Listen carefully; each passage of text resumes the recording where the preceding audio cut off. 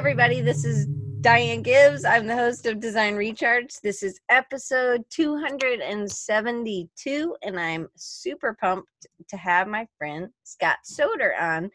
And Scott, I even used you. I was talking to my students this morning about social media, and I had a picture of one of your posts with the pig on the pogo stick. Because I just love how you utilize that. So you're in a square for Instagram, but then you had a circle behind the pig and he was on. I just love your illustrations. Like I really just wanted to squeeze them. They're just so cute. Well, thank you. I've been a huge fan for a long time because I made that presentation a while ago. So we have some other new people too. If you're new, please put your stuff over in put your stuff. That sounds weird. Put your name and then, or where you're from over in the chat. And then that way we get to know you better. And lots of other people are coming. And if you come a little early, we always go live earlier. And then sorry, hit my microphone.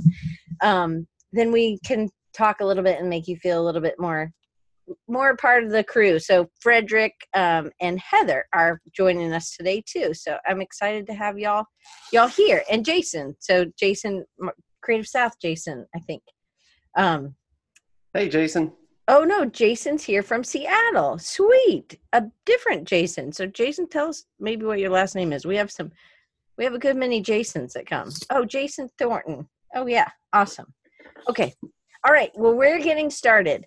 And we did not get through all this stuff last time, but I love Scott's story. And so we're really going to dig in today. And so Scott, we're not really going on background. You guys, if you're watching, you can go back to episode 250 and listen to the first part, or pull it up if you just look up Scott Soter, Soeder. And we're just going to dig in. This time we're going to be talking about you've used some unconventional marketing methods, and I think that are fun. They're fun for you. Maybe they make it a little bit more exciting. And when we talked last time, it was right before Creative South, and you had just started a 100-day project. So I'm just kind of painting the picture for everybody.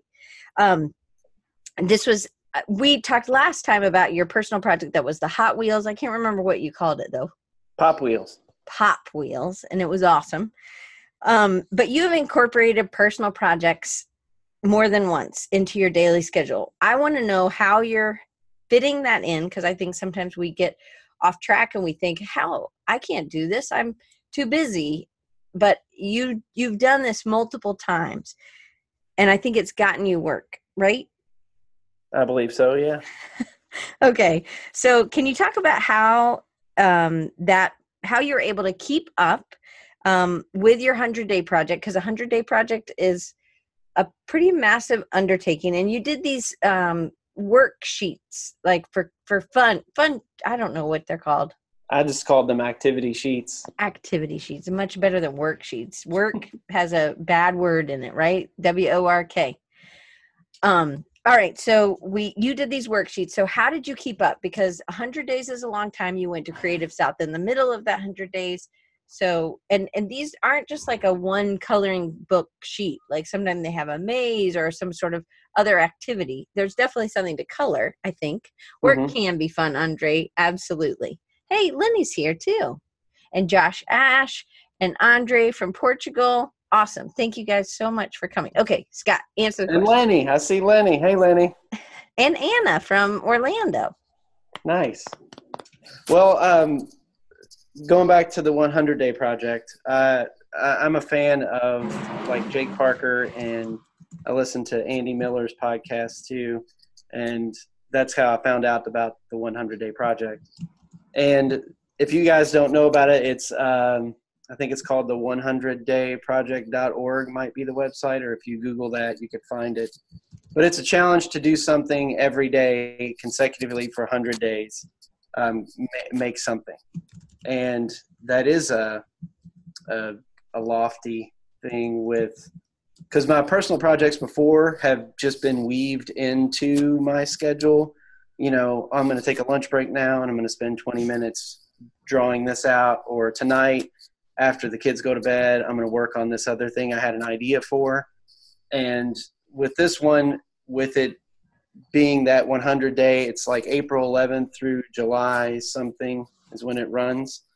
I really wanted to be able to do that consecutively every day.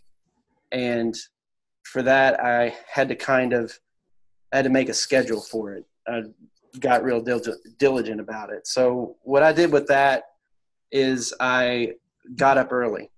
I would get up at 5:30 in the morning and not check email, not get on social media or any of that stuff, because you have a tendency to do that when you sit down at the desk. And I've really been trying to hone in the email, because it becomes a time suck if you're just responding to it all day. Mm-hmm. So I was wanting to get in the habit of, this is when I do email, and then I'm not going to do it the rest of the day, and then I'm going to come back. And I've had some clients like, are you okay? They're okay. I'm good. I've just been trying to experiment with this. They're like, oh, okay. So people will understand if you kind of tell them what's up. And anyway, so that's what I did. I got up at 5:30 in the morning, and I set parameters for the project. I knew what I wanted to do. I wanted to do activity sheets. They were going to be 8.5 by 11. I was going to do the idea was that these were going to be printed at home or at schools by parents or teachers or librarians. So the ink, I didn't want big blocks of ink that would soak it up. So there's a lot of line work and stuff like that. So it's less on the printer, formatted in those margins, and post them every day onto my website. So I really kind of set up those parameters. This is what I'm going to do. I'm going to give myself 30 minutes to do it. I broke that rule a couple times because I wanted to do some hidden pictures. And those take a lot long. Those probably took me 2 hours to do one of those. So I didn't do very many of those. I think I might have done 3 or 4 of those total. So was your goal with this project to get more work, like from highlights or make a book or that were specific in doing these kinds of activities? Because I think a lot of people do these kinds of activities. I would think highlights is the one I think that comes to mind the most, but I think that there would be activities in other kind of workbooks for kids, right? Sure. Yes, some of that. I can't say that, I'm going to do this project and I'm going to get this work, but I wanted to prove to myself that I could do some of this work. I haven't done a highlights hidden picture, and I would love to. So I just did it anyway on my own, just to go through the process of making it. So when the time comes that I do, I am confident that I can do it. I've done that. I love how you said, when I do, not if I maybe can get that. Like, I love that. Super positive. Okay, so Andre has a question that I know you and I already talked about. So how much planning have you done for these? Because you have a list, this ongoing list, right? So part of the planning was I sat down with just a piece of notebook paper, a lined piece of notebook paper, and numbered it from 1 to 100, and just started writing my ideas down for activity sheets. And part of it is I wanted to, I want to inspire kids to be creative.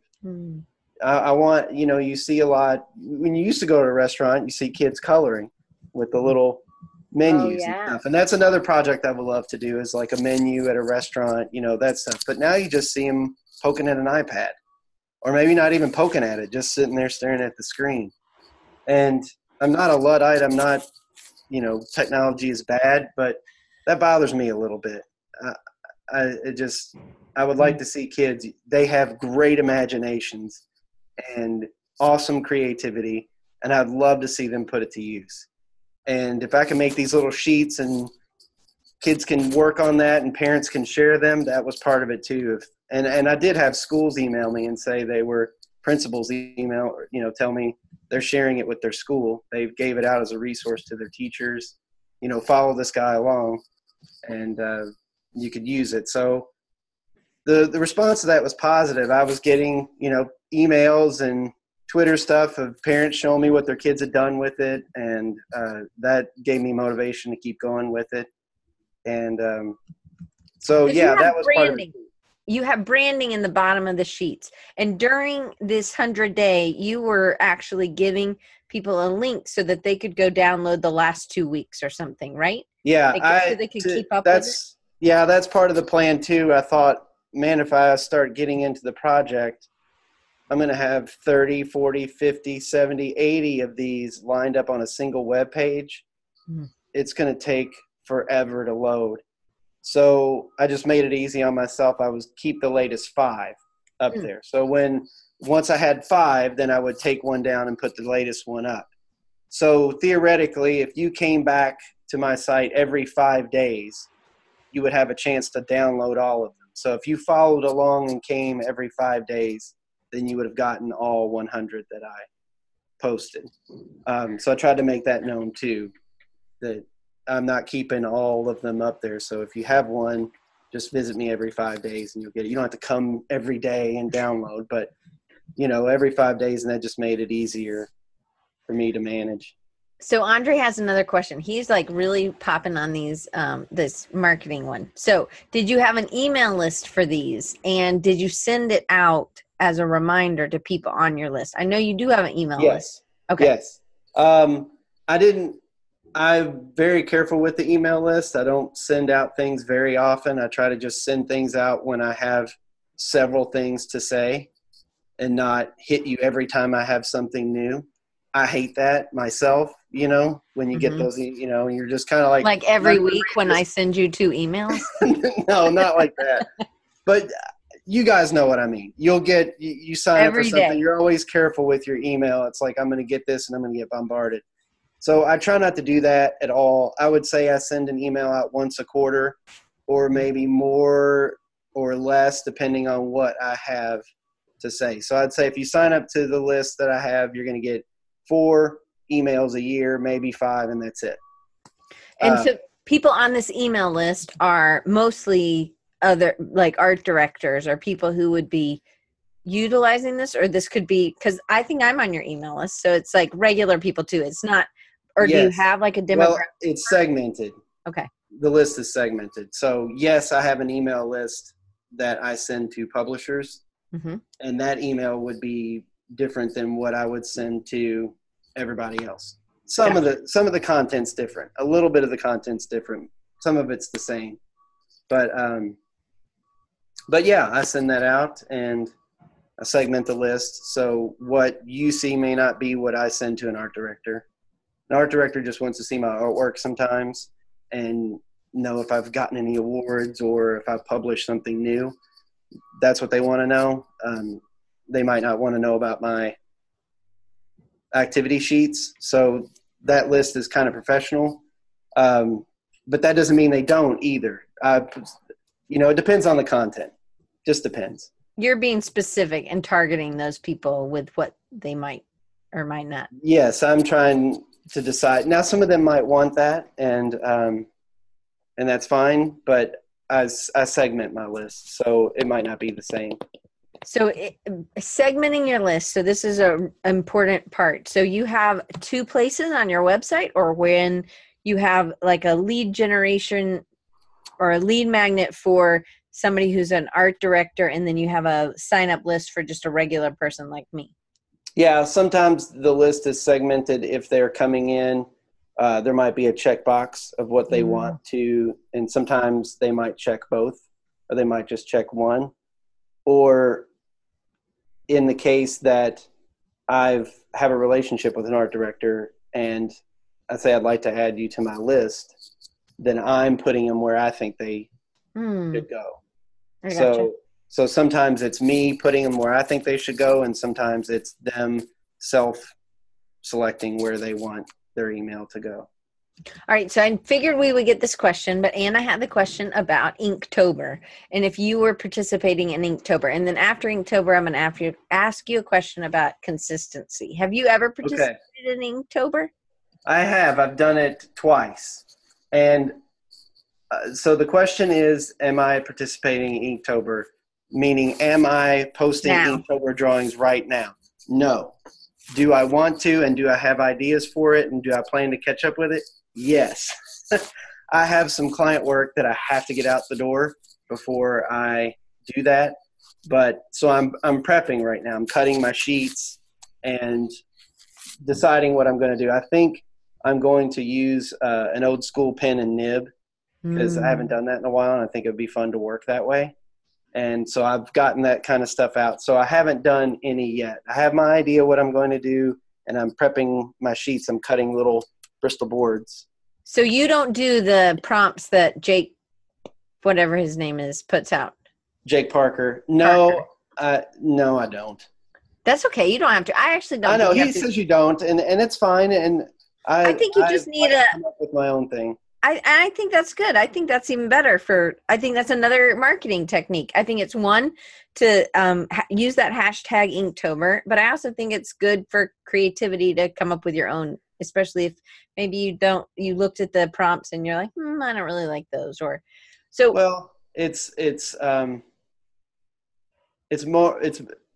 to do it any consistency long term like that with the activity sheets too. You want to choose something that you love to do, right? You're gonna eat it up. And I think today's theme or yesterday's theme was poisonous or something like that. Number one, I think day one was or poisonous. The first one was poisonous, yeah, or something like that. And I gotta try to make it fun for me because that way I'll get excited about doing all 31 and knocking them out. For me to be, and it's a personal project. You can do whatever you want to. You can make your own rules. So, and I would say Jake would be like, yes, do your own thing. But for people that want some kind of kickstart on it, he makes that prompt list, which is cool. Yeah, absolutely. So, and Andre says, do whatever. It's supposed to be a fun project. Do what you want to do. And I also think, so consistency was my next question. So with 100-day project, so you've done Inktober before, you've had the pop wheels I don't even know how many. There were so many of those. How many were those total? Well, and I think I've done 20 something. I think I've done 20. But I have a list of about 150 that I want to do. And they weren't consistent day after day after day. But I do those when those were just weaved into whatever. I just had this idea of doing them. I liked cars when I was a kid. I loved Hot Wheels. And I wanted to I thought it would be fun. It's the same. You give yourself a project. You're just making up the rules and giving yourself a project. And I thought, how cool would it be to do the packaging for Hot Wheels for Mattel? That would be amazing. So I was in the store looking at them, and they're kind of highly rendered Photoshop cars. They're very cool. I'm not saying that they're not, but I thought, what would I do if I were to do this? If they were to call me, how would I do it? What would I do? And then you start making your rules. Like, I would do it this way. So I made my rules. I would do, since they're highly rendered Photoshop files, I'm going to go the other way. I'm going to do more of a flat graphic look to them. I want them to be animated. I want them to seem alive, and then what cars would I do? And I thought I would do just all these cars from pop culture. When I was growing up, it seemed like every TV show had a cool car, the A-Team band, the Dukes of Hazzard car, all that stuff. So I just made a list of all these cars from pop culture. So I called it Pop Wheels. And then I just started doing whenever I had time. And I've gotten through about 20 something of them. And they're fun. They're a lot of fun. I had an ice cream shop in town display a bunch of them. Oh, fun. And they had a contest. If you could email me and name each one where it came from, then they would win a free poster of it that I made. And that was a lot of fun to do something like that. So, yeah. That is cool. Okay, so, and Sean says, dude, those are epic. Thanks. Thanks. And they won. I see or AIGA Orlando. That project ended up winning an AIGA award too. Oh, that's awesome. So that's a personal project that ends up, it just feeds in. So it's something you can do when you need to warm up your hand or you're just stuck somewhere else. You can always go back to that because you have a list of 150. You just take the next one down. And then I will, because if you talk to people about the project or they know about it, every now and then I'll get an email that just says, dude, chitty chitty bang bang car, I got to see you do this. I'm like, that's a great one. And I'll add that to the list, or something like that. Or there'll be a new car that, for somebody saw that I didn't think of or didn't know about, and they'll tell me about it, and I'll add that to the list. So I may never get through that whole list, but I it's bet you fun. will. I never not have anything to do. Right. So what about consistency? You talked about it a little bit. So sometimes you can have a project that's just an ongoing, like the Pop Wheels, but then sometimes there's 30-day projects. You've done Inktober before. So what about projects? So what about projects who are 100-day or even a 30-day project? So somebody who's new to Inktober, what would you tell them about consistency? So one, you already said it needs to be fun for you. You need to set your own parameters. Make it fun. Make the rules, and you're the king, you're the queen. You can break them if you need to, but make your rules. And I think for me with that 100-day project, getting up early in the morning and having and specifying the time that I was going to do it in was key to being able to do it all 100 days. I did it all 100 days, all consecutively. And I didn't know if I was going to get to do that, but I really wanted to make that happen. So I think just carving out whatever time it is, I didn't know, but I thought I could get one done in 30 minutes, an activity sheet in 30 minutes. So it needed to be fast too. So it wasn't something that was new to you completely. I wasn't going to weigh myself down with hours of work every day. Right. That wasn't the point. That's not the point of the project. I think the point is to spread that work out over time so you can see that growth over time, not that growth in this short amount of time. Well, and that's the beauty about having the parameters too. You don't want to have so many rules that you can't be flexible, but you also want to have rules so that you can see growth, because that's the idea. And 100 days, 30 days is what it takes to make a commitment, actually, or break a habit. I think it's 45 days or something. Who knows? People have done some tests. But so what was the difference? So you got up early for the 100-day project. Did you get up early for the 30-day project? No. Those, like for Inktober and stuff, I would do over lunch. Okay. On a lunch break, or I would sketch something in the morning just to warm up, and then I would ink it at lunchtime or something like that. Right. Or after the kids went to bed. So what kind of feedback have you gotten when you've done these side projects? Do people come, I think one thing people are looking for is that you've done something consistently, that you can work within a theme or a style. And I think that's something really, I'm making my students do a 30-day project, and they have to do something original within those. And it obviously is not supposed to take that long, 30 minutes. I think one girl was like, oh, that took me 8 hours. I was like, that's not the goal, but they're not doing it 30-day consecutively, because with school, I think it's really hard. And I wanted them to do at least 15 days consecutively, and then they could kind of peter out a little bit. But within the semester, they have to do something in 30 days. So that's 16 weeks. You should be able to, that's 4 30-day stints. I think they should be able to do that. Yeah. But so what would you tell somebody who's never done it? So maybe get up earlier. How many, besides it being fun and being animated, and then you said that you wanted to do it flat, you wanted to do pop culture. Was there anything else that, because it was something you already, or a style, part of the style you wanted to work on, or a tool that you wanted to use?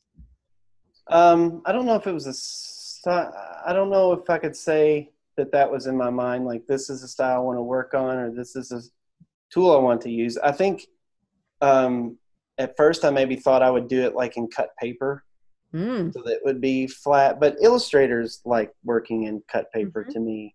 You have an artboard and you can push things that Photoshop's not that way, but you can have all these things outside of that artboard and you're kind of pulling them in and chopping it. The Pathfinder tool, you're cutting that. So it's a little like that anyway. But I wanted to do something flat and graphic just because that was the opposite of what I was seeing Mm-hmm. just to see if I could do it. I think the first one I did was the Dukes of Hazzard car. General Lee. The General Lee. Yes, the General Lee. We're showing our age. That was Friday nights, right? That was Friday nights, yeah. So, I mean, with that project, it was like that. With the 100-day project, just that time period, making sure that it was small. And then because I was doing things like Creative South, I had to figure out a plan for that. So I would do 2 a day or 3 a day. And sometimes I would take the best 2 and kind of push one back, so that I built up a little bit before I went to Creative South. So I had like 6 or 7 kind of in the bank, so to speak. Mm-hmm. So that while I was at Creative South, all I was doing was posting them to my website and then sharing them on social media. And you could schedule those posts, right? You can schedule those posts. So that's what I did. I just had them together, had my laptop with me, and I did that while I was at Creative South. And then that worked well, and I used that probably a couple more times over the course of the project, as I really want to not do that this weekend, and I'm going to build up a couple through the week, so it's Saturday and Sunday I can just schedule those posts and have a weekend. So I did that a couple times. I don't know if that's cheating, but that's what I did. I think that's living. That's you being a dad, yeah, you being a husband, you being a real person who has other kinds of responsibilities. Yes. So I did do that. And it worked. So Sean and Anna are really hoping you'll be coming back to Creative South 19. So they are already I'm just putting it out there. Okay. I hope so too. I had a great time last time. I hope to return. So let's talk about SCBWI. I know we're getting off track. So Creative South and then Society for Children's Book Writers and Illustrators. We're just doing SCBWI. I know now, and I'm a member. And I did reach out to the lady in Fairhope. I think they're all like writers in my area, but maybe that's a good opportunity for me. There's mostly writers. It's mostly writers. Well, I'm not one. So, but they need people like us, right? Yeah. Yeah. So you not only won, you were the Grand Poobah Prize winner in 2016. You also won this past 2018. So this is amazing. So I'm super excited. So and you like to go to the regional, and the regional is a little bit smaller, right? Yes. I go to the main ones too. Okay. Well, then they have one in Los Angeles, and they have another one in New York. Those are the main ones. I haven't gone to Los Angeles one. I go to the New York one, and then I go to the regional one. So, so when you started going, you're in Kentucky, and you started going to the one in Nashville, the regional Nashville one, right? Mm-hmm. And you had a friend, and you went with your friend. Did you already know him before you started going? Absolutely. Okay. So you'd met online. This was an online friend, or had you ever met him in person? It's Rob McClurkin. You know Rob. Yes. He and I met through Dribbble. So it was an online friend first? Yeah. Mm-hmm. Just like you're my online friend, but we've met in person now. So we're real friends too. Right. I said before, Rob and I are talkers. So we met over Dribbble, and we're typing that, and we were like, can I call you? And because I don't want to have to type it all out. So we got on the phone and just became that. I was 4 or 5 years ago now. We've become good friends. And Rob is in Georgia, so he has his own SCBWI chapter there. But he comes. We do the Nashville one. So he usually comes to my chapter one, and we do that Nashville one. And it is always a blast. We have a fantastic time there. We look for it every time. So why? What's so great about it? So, how big is it, do you think? It's 300-400 maybe. Mm-hmm. So where the New York conference is probably 1,500. Whoa. So it's a lot smaller, but it's attended by same people, so to speak. You know, they're all creative directors from Scholastic, Random House, you know, publishers that come there, and there's editors and agents that come there just the same as they come to the New York, and they run the sessions, and So they're giving talks. Giving talks, and they're, you know, they hang out and have lunch with you, and you know, you just get to know them a little bit and what they're looking for, and it's just an industry, just like Creative South. You're hanging out, talking to other people in the industry, and talking shop and talking about life or whatever, and it's just a great. If you're interested in children's publishing at all, then you should be a member of that organization and attend a conference just to check it out, see if that's something that you want to pursue. Is the conference normally a weekend conference? It's a weekend. Okay. Though the one in New York, is it over a weekend? Yes, it is. So yeah, they're 3 days over a weekend. Okay. Sometimes that's a little bit easier if you're working to do a weekend one than do one. They're usually over a weekend. If they do a pre-conference thing, I think that's usually on a Thursday or maybe a Friday, and then Friday night they'll have, you know, a portfolio showcase and all that, and then Saturday a session, Sunday a session, and you're out by midday on Sunday. Okay, cool. So, but you're just meeting people, but there's also an opportunity. I think Josh Cleland talked about that you could do portfolio reviews, or they look through. Have you ever done that part? Yeah, every time.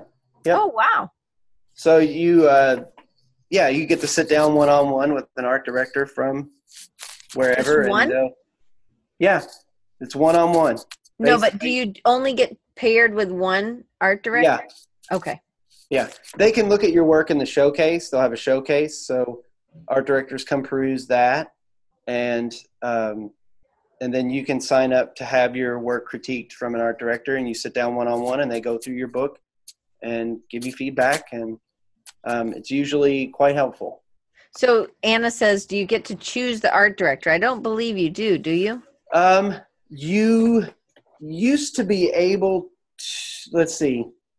Yes and no. They used to have it where you did, and then now I think you can do it where you can not, if you want, you can just, I want a portfolio review and someone will pair you with somebody, or you can pay a little bit and they will put you to the person you want.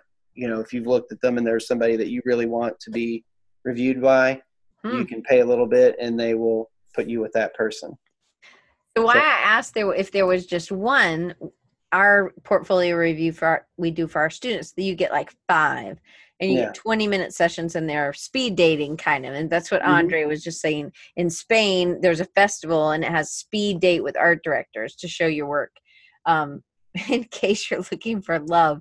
So, but I do think that sometimes that's good. But one thing that Josh said, he had gotten some really good feedback, but you could really tell that art director wasn't really the style.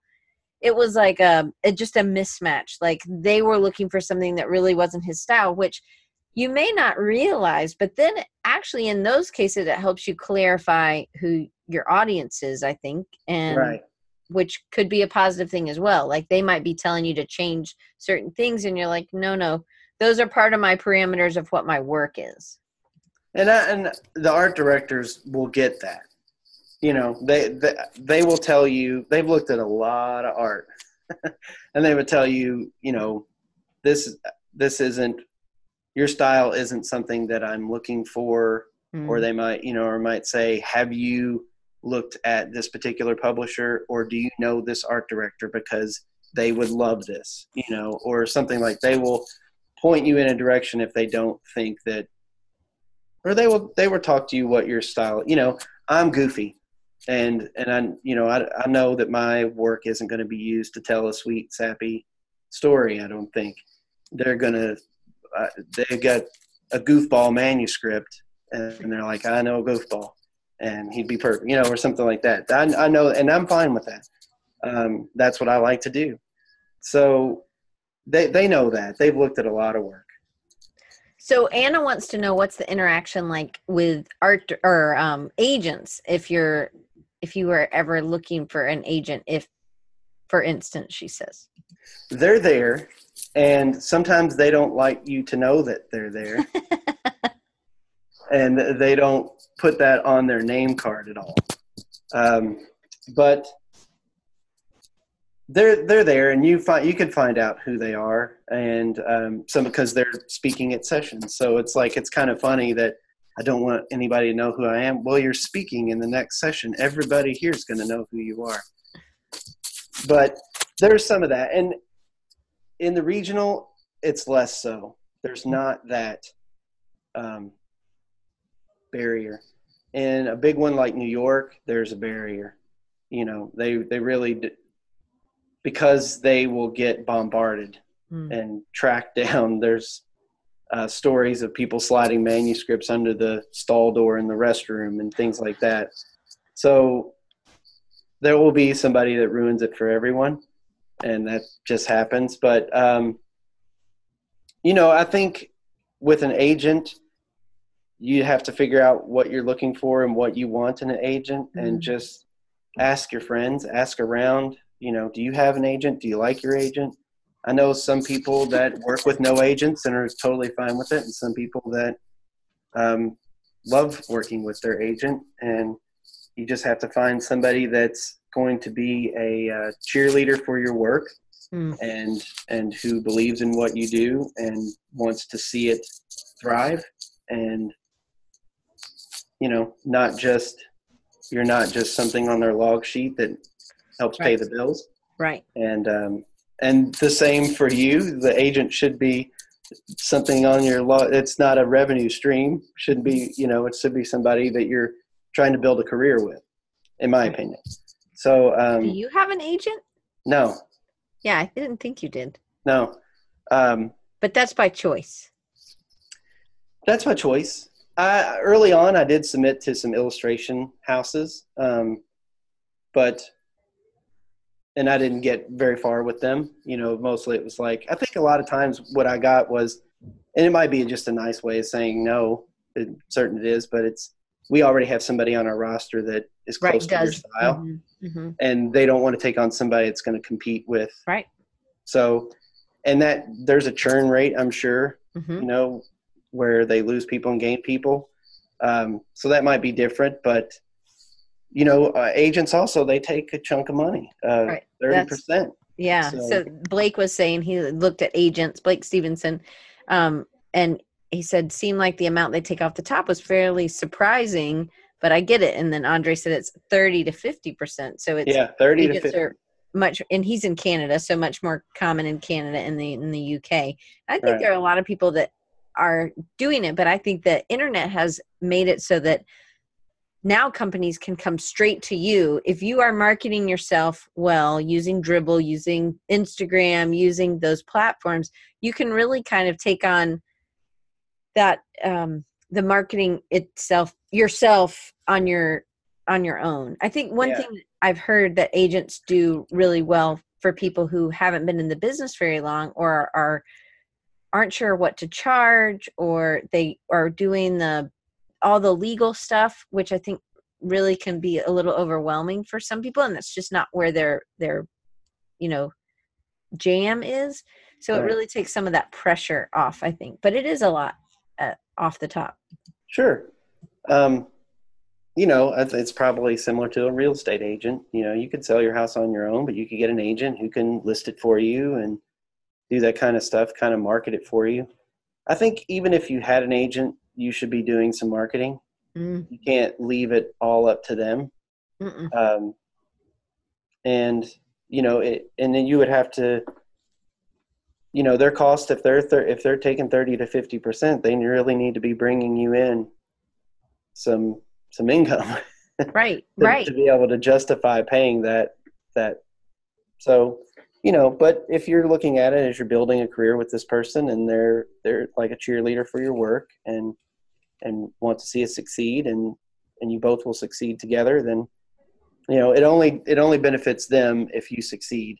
If you're making more money, they get more money, and if you're doing really well, and that's so and so's agent.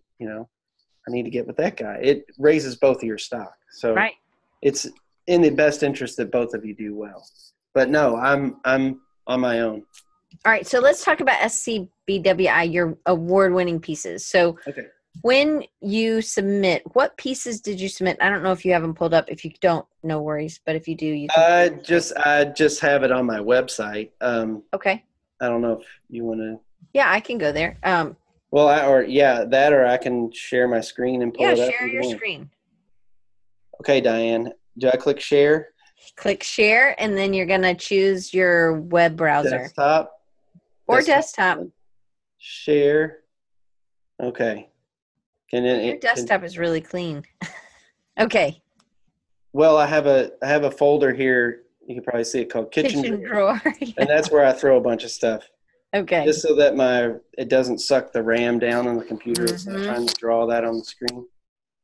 Here's the piece. So how it works is you get a prompt. They give you a line of text, and you're supposed to illustrate that line of text as if it were two facing pages in a book.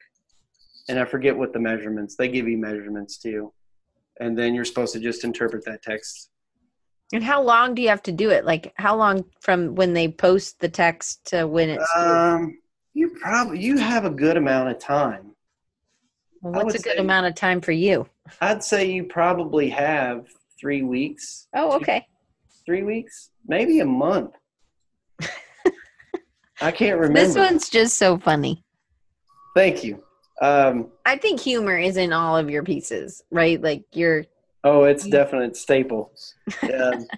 Yes. So in this one, you get a fair amount of time, and I drug my feet on this one, and I sat down and was like, okay, I really need to get this done. If I don't want to go there and not have anything. So I just told myself I can't be too precious about this. So is it due at the? Yes, you show up with it mounted on it's graphic design in a little bit that way. You know, you get the black matte board, and it's printed, and you get out the old 3M, spray glue. Yeah, you post it on there, and then it gets hung. Conference, and then the art director will come through and review everything and choose the one that she thinks is the winner. So in this case, it was Patty Ann Harris from Scholastic. She's the creative director at Scholastic. And so this was my piece. And so, like I said, I knew that I wanted to have the characters on opposite sides because apparently there was if you read the text, there's something they knew they would never be friends. And so then I just thought about opposites and stuff. And if you follow me around at all online or connected with me there, I'm a big fan of sharks. So anytime I can work a shark into something, that's a fun challenge for me. So if people are listening on a podcast, there's a little girl and she's there. It's Halloween and it's all kind of purple. And then the two girls on the street, Emma's in a shark costume and she has a little pumpkin full of candy. And then Ruby is a seal with like a ball bouncing on her nose. She's in a seal costume and then she's pulling her little red wagon full of stuff. Mm-hmm. And it says, as soon as Emma saw Ruby, she knew they would never be friends. I think that's hilarious. So, I just envision these two kids, in opposite costumes. One has very little candy, and the other one's just bringing in a haul. And that's at first what I thought it was. I was like, she didn't like her because she was better at getting candy. Yeah, so they're just opposites. She's wearing a cute little seal costume, and people are loading her up with candy, and the other one's in a shark costume and has just a regular circus peanut amount of candy. And I'm a big fan of Charles Schulz too, so know that I got a rock kind of situation. And then for the background, thinking about colors, I just whipped up a Halloween palette, purples and oranges and stuff like that. And then knew that I wanted to do the background monochromatic and then the characters in a different color to push them out, make them stand out so that you really saw the two characters and they were, together. And for the background, this is actually the street I grew up on, and the house in the background is the house I grew up in. Oh, cool. And so I pulled from that to draw that. There's just some kids back there trick-or-treating. So anyway, that was that piece, and it got selected. And so that's really cool. If you go to the SCBWI Mid-South website, they have some stuff up there. They show this. They keep it up there for a year. Oh, wow. So it's another kind of good advertising thing for you. Anybody that comes to that site for the year is going to see your piece and your name there.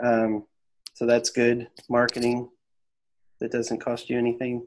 Absolutely. So anyway, that's that piece. So what about for 2016? What was it? It was a shark. Surprise, surprise. So this was the same thing. They give you a prompt? Yes, but I didn't include the text on this one, and I can't remember what the text was. So is it optional to include the text? Yes, you can include the text or not include the text. Okay. And when I submitted it, it had the text in it. It laid up here in this yellow part. Mm-hmm. That's where the text went, kind of on the submarine. And it's just a secret agent shark capturing the vampire squid, which is these are other characters that I play with all the time that I made up. So that was the 2016 winner. The art director her name was Katrina Domkaler. She was from Random House, I think, was the judge on this piece. So anyway, so that's that. All right. So how do you think, have you ever been to Icon? I was wondering. No, I haven't. I haven't been. Because it's every 2 years and it just happened. So then it'll be, I know that it's not just children. So this is more of a focused industry. Yeah. Right. And this has really helped. I think that you've gotten to know people and meet people. And you really, really enjoy going to SCBWI stuff. Yes, absolutely. Totally. So, Andre, I have not been to that book fair, Andre. I would love to go there. Yes, I would love to. It's in Italy. Yes, it's in Italy. I have not gone, but I would love to. All right, so we have 10 minutes left, and we've done 2 questions. Okay, terrific. How did we end up doing this? I don't know. Okay, so speed round. Okay. How do you organize your workday? Now, do you still get up at 5:30? I still have been getting up 5:30. Yep. So just get up but I use it now for emails and getting through that kind of stuff so that I can start my work day. So yeah. Okay. So how much of your day do you reach out to or of a week, or do you have a certain schedule that you reach out to new and potential clients compared to how much you're illustrating? And do you know how many projects you do in a year or in a month?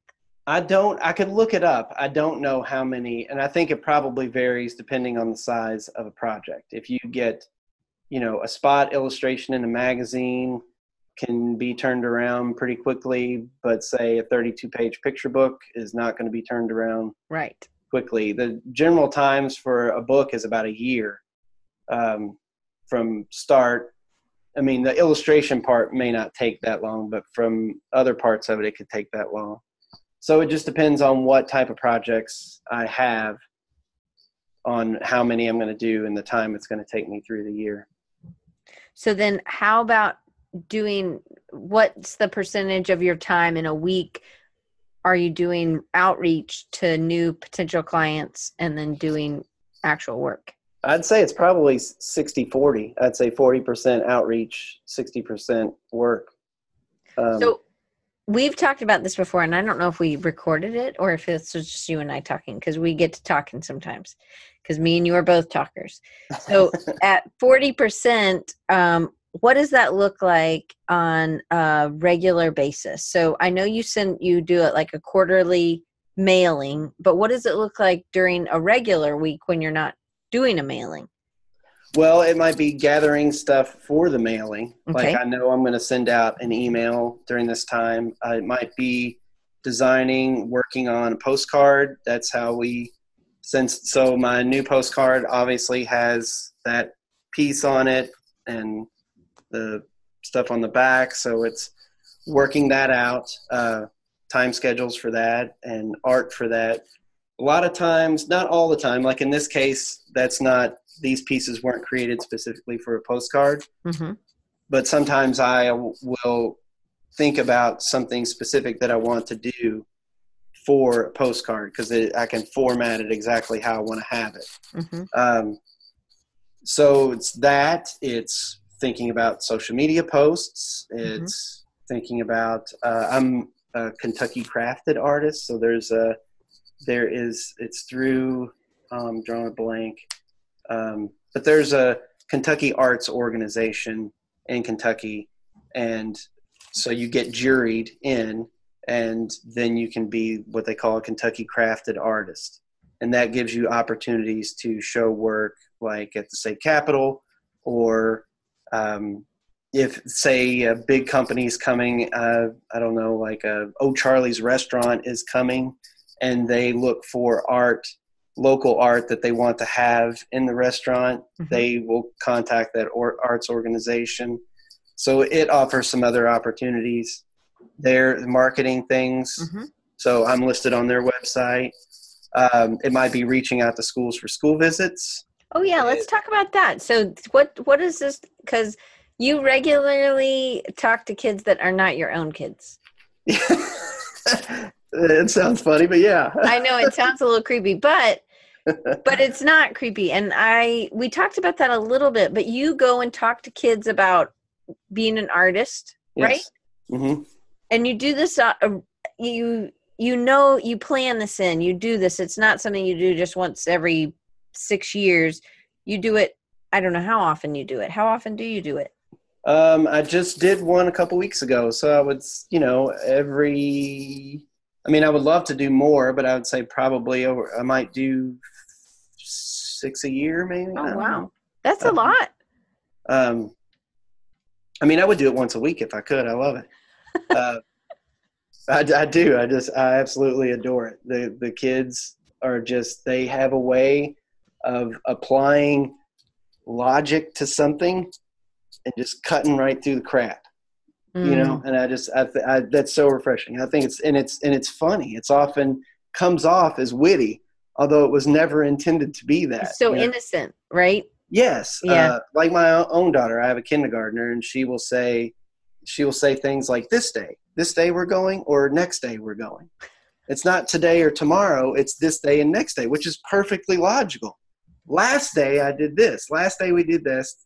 This day we're doing that. Next day we're doing that. Absolutely logical. But in some ways I think that's funny because it's just very literal. And I love that kind of, and they're very creative. They have no boundaries in terms of where their mind goes. Well, and you talked about last time that you'll go to a school visit and then you'll eat with them. And you were sitting down with these boys and they said, they asked you a couple questions. You're saying, I'm a new kindergartner or a first grader or whatever. I think I said I was a third grader. Oh, yeah. Because of the beard, you had to give yourself a little bit of age, right? They asked me whose dad I was. And this was not my kid's school. I don't have any kids that go to the school. And I said, I'm nobody's dad. Today's my first day of school. I'm in third grade. And they kind of look at you like, he's messing with me, but is he really messing? And they're like, you have a beard. And I was like, I put that on this morning. I was hoping it made me look a little older, so I'd fit in a little bit. And then you have a ring. That means you're married, I got that out of a bubblegum machine, It's just, anyway, just messing with them. And they're just like, I think he's messing with me, but I just don't know for sure. Because they don't want to call you out. Yeah. I hadn't had these kids yet. This was a group I hadn't had yet. So, when I go into the library and then all the kids file in, they see me and they're like, oh, it's you. We knew you weren't. And I had this like rowdy little lunch crew. It was, they were high-fiving me when they were leaving, and it was just really fun. I just have a good time with them, and I hope they take something away from it. I don't think every kid I talk to, or I'm not hoping every kid I talk to is going to become an artist one day, but I hope that they will learn to foster and enjoy their creativity and imagination and not let it get, atrophied, or, that they will continue to use it. It doesn't matter what profession they go into, the world's going to need creative people, no matter what they do. And if they're confident enough to whip out a sheet of paper and sketch something out when they have an idea, I've done my job. I'll be perfectly happy, if I see a kid do that. So, or when they're not a kid anymore. Right. So I love doing that.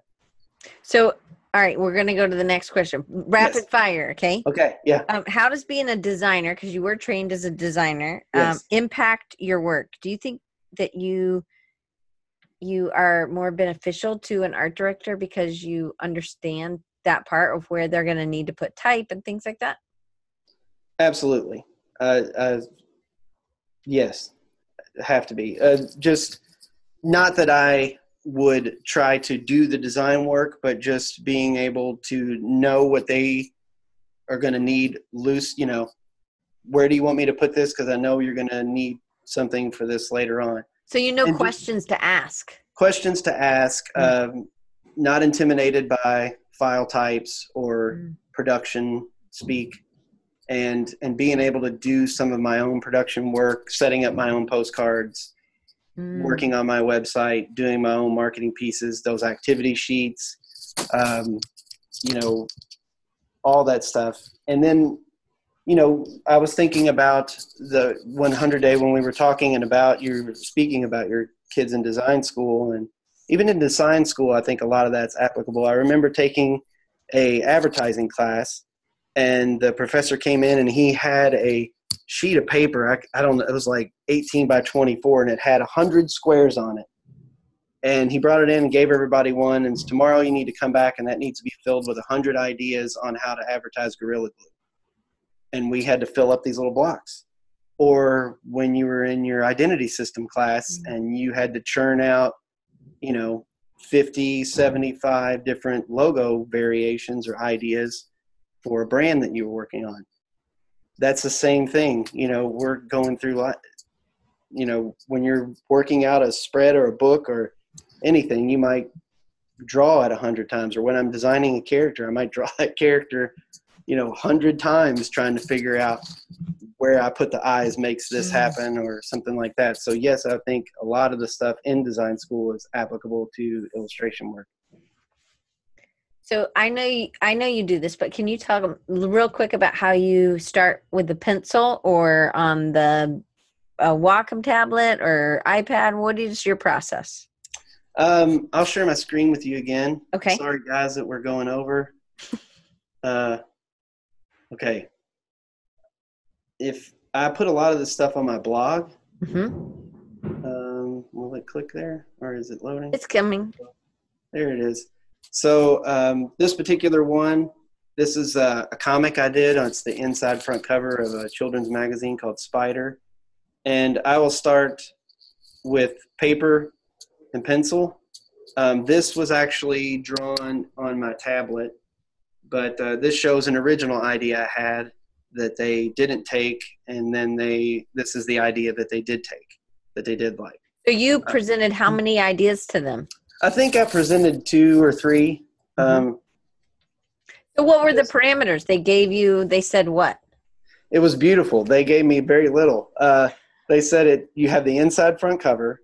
It needs to be a comic, and it needs to be something to do with animals, or maybe winter time, because it was a December issue, I think, or a November issue. So that was it. Free reign.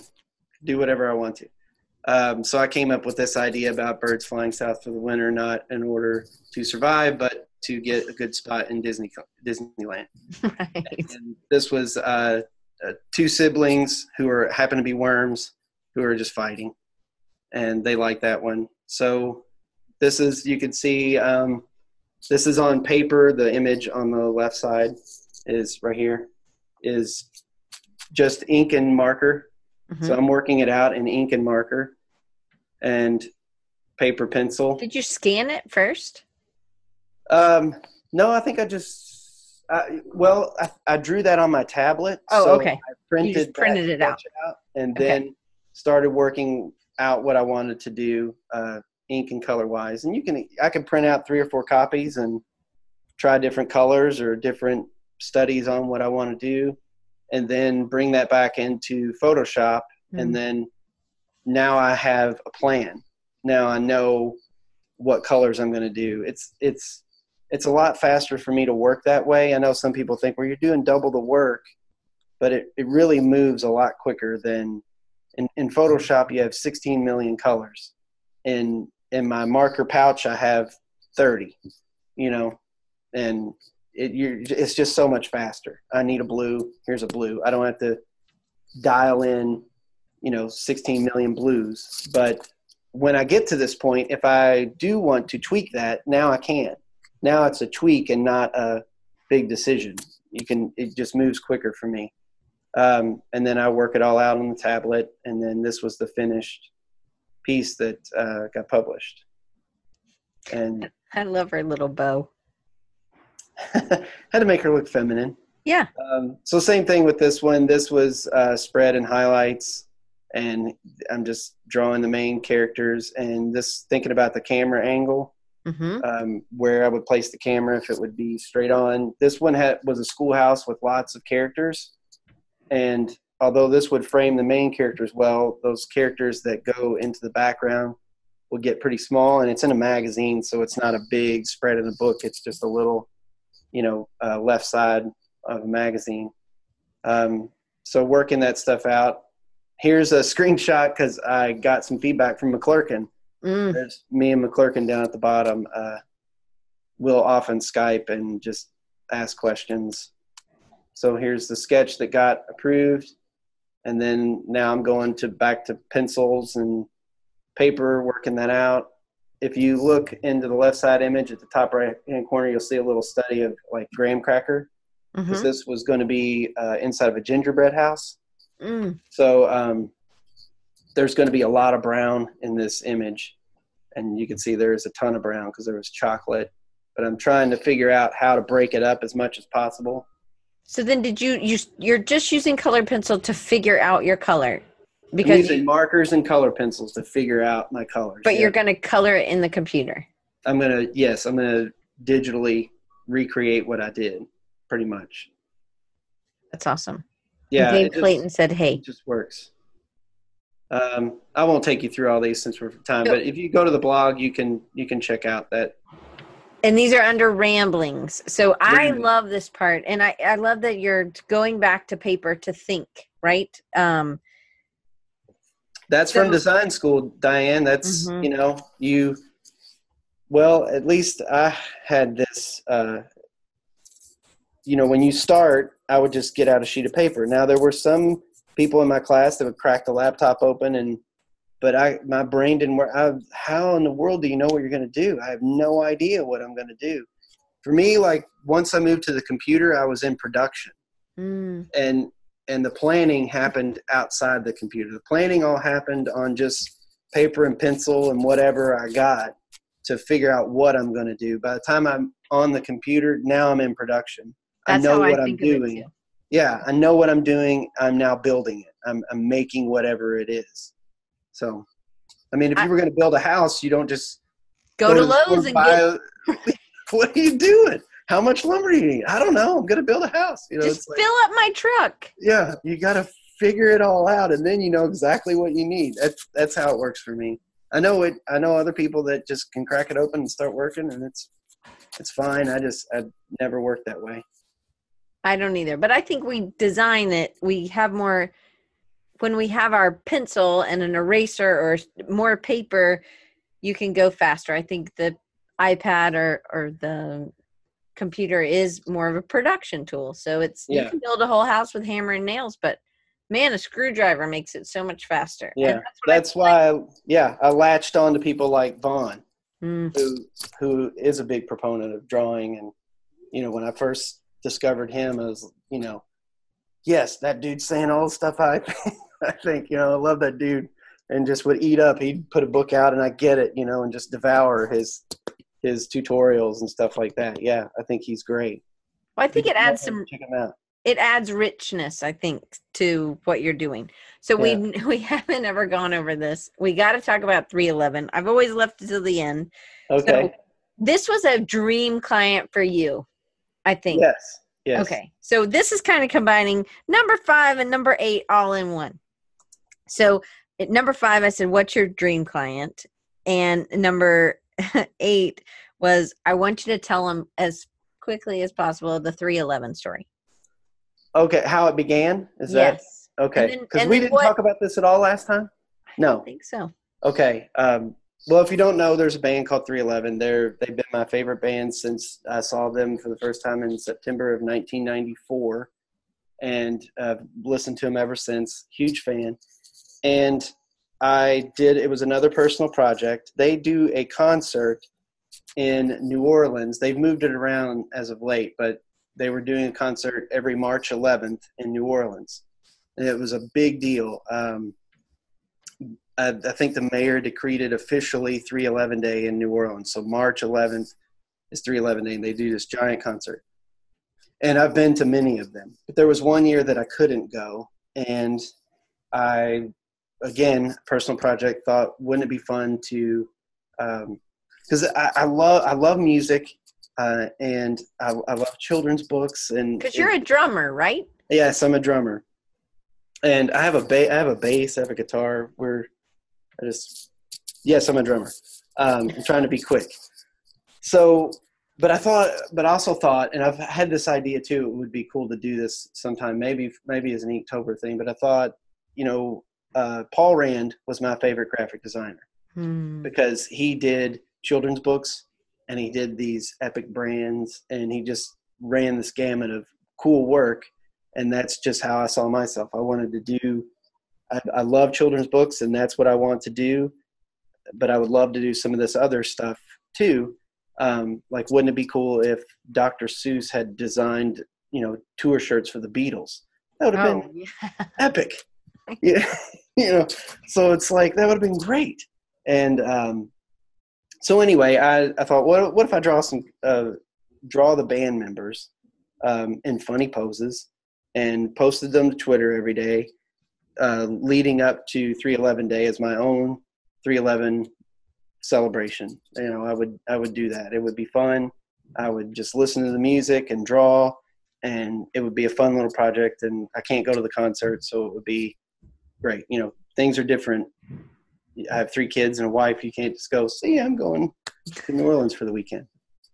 So I did that, and it ended up getting the attention of the band and their management, and they got in touch with me. So how was they saw it on Twitter. Thing? Okay. Were you tagging things, or were you? Was I tagging them? I may have hashtagged it 311. But I don't know if I knew enough to tag or this was several years, 5 years ago, 6 years ago. Your littlest one was really not born. Yeah. Oh, not born. Okay. Yeah. I think I can't say for sure that I tagged or anything, and I didn't have any intention of it doing anything. Right. Other than just being fun for that week. And it got the attention of the band and their management and their merch manager. Gosh, I don't want to take up a lot of time, but there is a cool story, cool story in there. So, and it happened fast. It didn't go through the week and then it got some attention. It got some attention in the first and second day. It would just started getting shared, and people were tweeting at me, and then because people were getting ready for the concert, also. Yes, right. Yes, this is pre 311. It was top of mind, right? And the bassist made the character I did of him as his Twitter avatar. And it got a little more momentum for that. So as it started building, maybe by Wednesday of that week, my wife, I was talking, and she was like, you should make, should take all 5 of them and put them together in something and like send it to them. And I'm like, yeah, that would be cool. I wonder if I could do that. Could I do that? It's Wednesday, So I had gotten connected with the bassist through Twitter. We were connected through there so we could message each other. Right. And so I messaged him and said, I'm going to finish this on Friday. Could I send you guys a poster of this? And would you get it? And who would I send it to if I did? And he said, yeah, I think we get it. Here's the tour manager's name. You would send it to the Lakefront Arena, care of him, and we would probably get it. So as soon as Friday came, I posted it because I think the last one I did was the drummer, and then I just kind of put them together made a piece of that, and then got it printed, framed it, then took it to the UPS store so I could overnight it to the arena. And there was a big debacle. UPS lost it. They didn't know where it was. They couldn't get to it. I ended up getting it for free because it was supposed to be guaranteed by 10:30, and they didn't know where it was. But turns out it did get delivered there. They did get it, and it now is in their studio in California. They own a studio. And then that is where some other people that are working for the band saw it and said this would make a great tour shirt. And so they contacted me, can we license this from you for a tour shirt? And it did. And I was told from the merch manager, they sold like hotcakes. They couldn't keep them in. They were huge. Didn't even have the band's logo on it, and they were selling quickly. So anyway, and that led to doing prints with them, and it led to just this past April, I did an animation of them that introduced them to the stage for their 2-day 311 thing in Vegas at the Park Theater at the MGM. They had a big show there. So I got to go there and hang out with them, and it was a blast. It was an absolute blast. I love that story. And it was a personal project, but you also knew it really well. It was something that you knew, something that you loved, and I love that. So they're all saying all because I was upset I couldn't go to the concert. So I'm going to do one last question. What's a piece of advice you would give a younger version of yourself? Younger version, start now. Oh, okay. Start right now. So it's never too late. Just start now. Yeah. I was like everybody else, if I had this piece of equipment, or if I had access to this, and I still do that. I still catch myself doing it. I will, Diane. I'll say, if I just could get this, I'll be able to do this. And then you have to stop, and sometimes you have to say, I probably have everything I need to do it. If I really wanted to do it, I probably could. Or if there was something really, truly in the way of it, I could get it, So I think about that like an iPad Pro. Like I would love an iPad Pro because I think, me and you both. I don't have one. I would love it. But I also think, okay, well, there's some reason, there's something I need to do and learn with actual watercolors right now, or I need to understand that medium before I dig into the iPad Pro, to be honest. I mean, I just think, okay, well, one day I'll get it. I'm just not, they're all saying it's a great investment. Right. A really nice stable brush is worth 1,000 pins, Andre says. So I agree. Thanks, Andre. I know you got our back, our poor backs. Yeah. I had all this stuff I was going to show you guys too, but I don't know if I should. Yeah, show us. Just I was going to talk about my sketchbook, and I have a sketchbook. It's just a moleskin thing that I work a lot Is from it that. thick paper? I don't know what's in a moleskin. It's just that. No, certain kind of moleskins are thicker. Oh, really? I just have the cheap cardboardy, Okay. saddle stitched. Mm-hmm. You know, these work really well. So that I will draw digitally sometimes, and then I'll draw small. Mm-hmm. You know, sometimes the drawing is really small. I don't know what I have in here. Kind of safe piece. How's this? Like, oh yeah, like your T-shirt. Yeah, like my T-shirt. So this was a small. See, it's kind of small. You can put my finger there. Yeah. Drawing. But I will scan that in and then print that out large on a 8.5 by 11, and then I can go back over it and put in the whatever details I need. You know, but just drawing small helps me get proportions better. I think. Matt wants to ask does drawing give you energy or exhaust energy? Oh, it gives it for sure. It starts to turn on the faucet. You know, you want to keep going.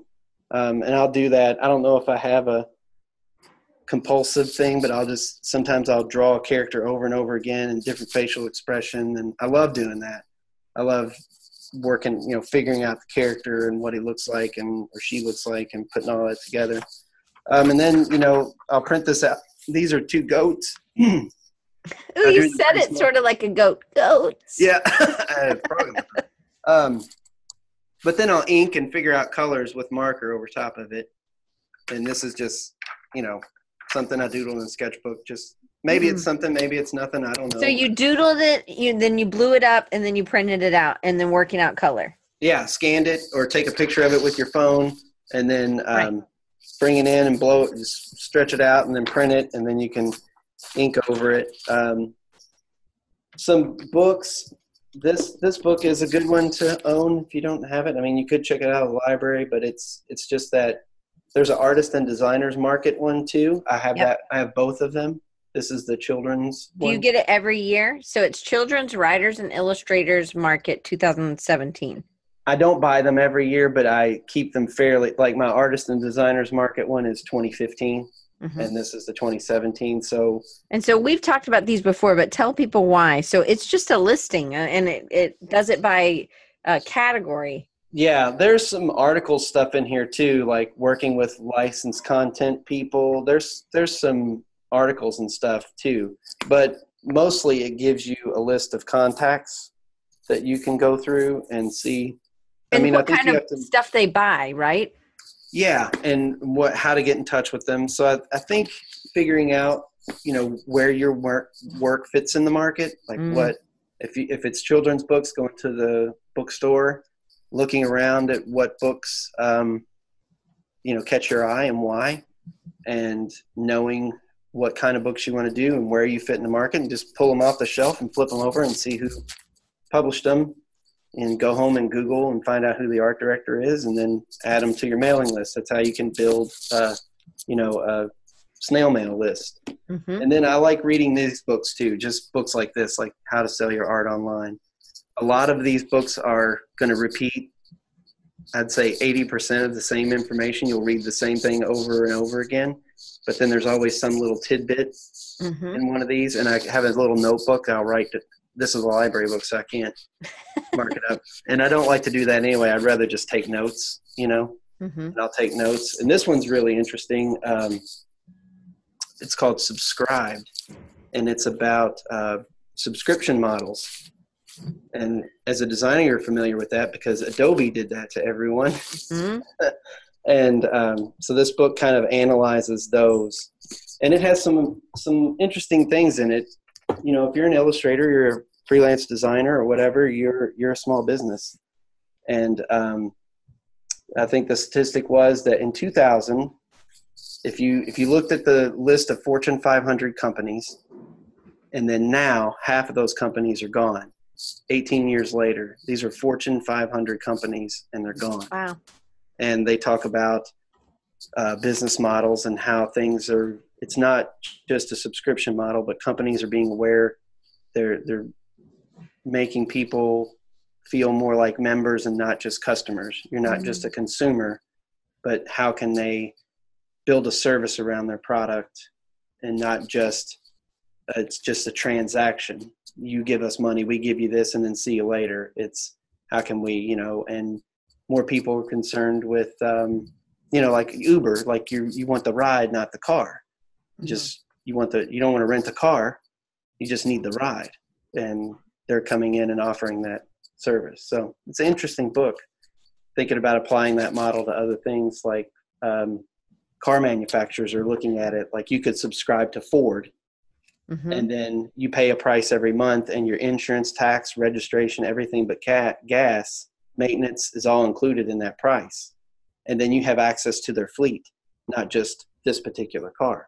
Right. So you can drive a sedan for 6 months out of the year and then go on vacation and get a van and then go to an SUV and then come back to a sedan. You can, I think Cadillac was looking at letting people switch up to 18 times a year.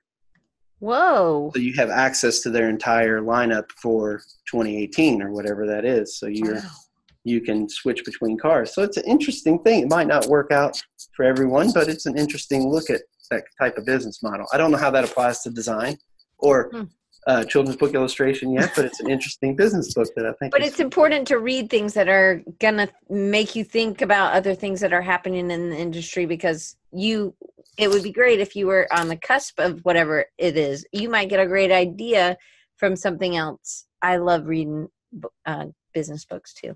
Right. Well, in terms of children's books, that is very transactional. You sell you a book and then you have the book. But what else? What else is there, you know? And maybe it's something like activity sheets. You get access to all these other things that are based around the story in the book that teachers can use or librarians can use or parents can do, that reinforce or just make the book more playful, you know, allow kids to expand upon, use their imagination, their creativity, expand upon whatever the story is in the book. It's to prompt them to get them to do those things. I don't know yet, but it's interesting. So Andre had a question. Yes. And I have a question about your postcards too. So do you send postcards to potential clients or current ones? Both. Okay. As a marketing tool or do you send it as a marketing tool or do you send any physical objects? Or I don't know exactly what he's asking, but I think that's. Well, it's a physical thing. It's a physical piece. It is a marketing thing. It's to let them know I'm. Okay, so you just it's like a Uline clear envelope. So then you'll print labels? Oh, yes. Okay. I got it for Clearbags, clearbags.com. Uline has them too. But Uline has them too. But I found that the Uline ones are kind of cheaper. These. Oh, yeah. Those look more like a crisper. Yes, these are called their crystal clear bags. But they look like Uline sort of fold funny, like, right? They're a different kind of plastic. Yours are like flatter. Yeah, it's just a little sleeve. They slip right into this little sleeve. Okay. And then this adhesive strip pulls off, and then it folds off. And then I put a stamp and a label on that and then mail it. And they can take this out. Do you put anything else in there? A letter or? Sometimes I'll write a little note here. With this layout, different ones, or sometimes I'll put a little note or sticker. I might put a sticker in there. Or that's about it, though. Really, you just need to send a postcard. It's not anything huge. I got this idea from Gary Lacoste. Do you guys know Gary? This plastic thing. So sometimes I get postcards from illustrator friends. They'll send me their postcards, and I love it because I'm like, yes, send them to me. I love seeing them. So Gary's. I think I have it right here. So Gary, this is Gary's postcard. So you can see he's got the label. And then he put a little Post-it note inside. Hey, and I saw this and I'm like, this is fantastic. I need to do this. So I emailed him like, Gary, how'd you do this? Where'd you get this? And anyway, so I started doing it because I think it's genius.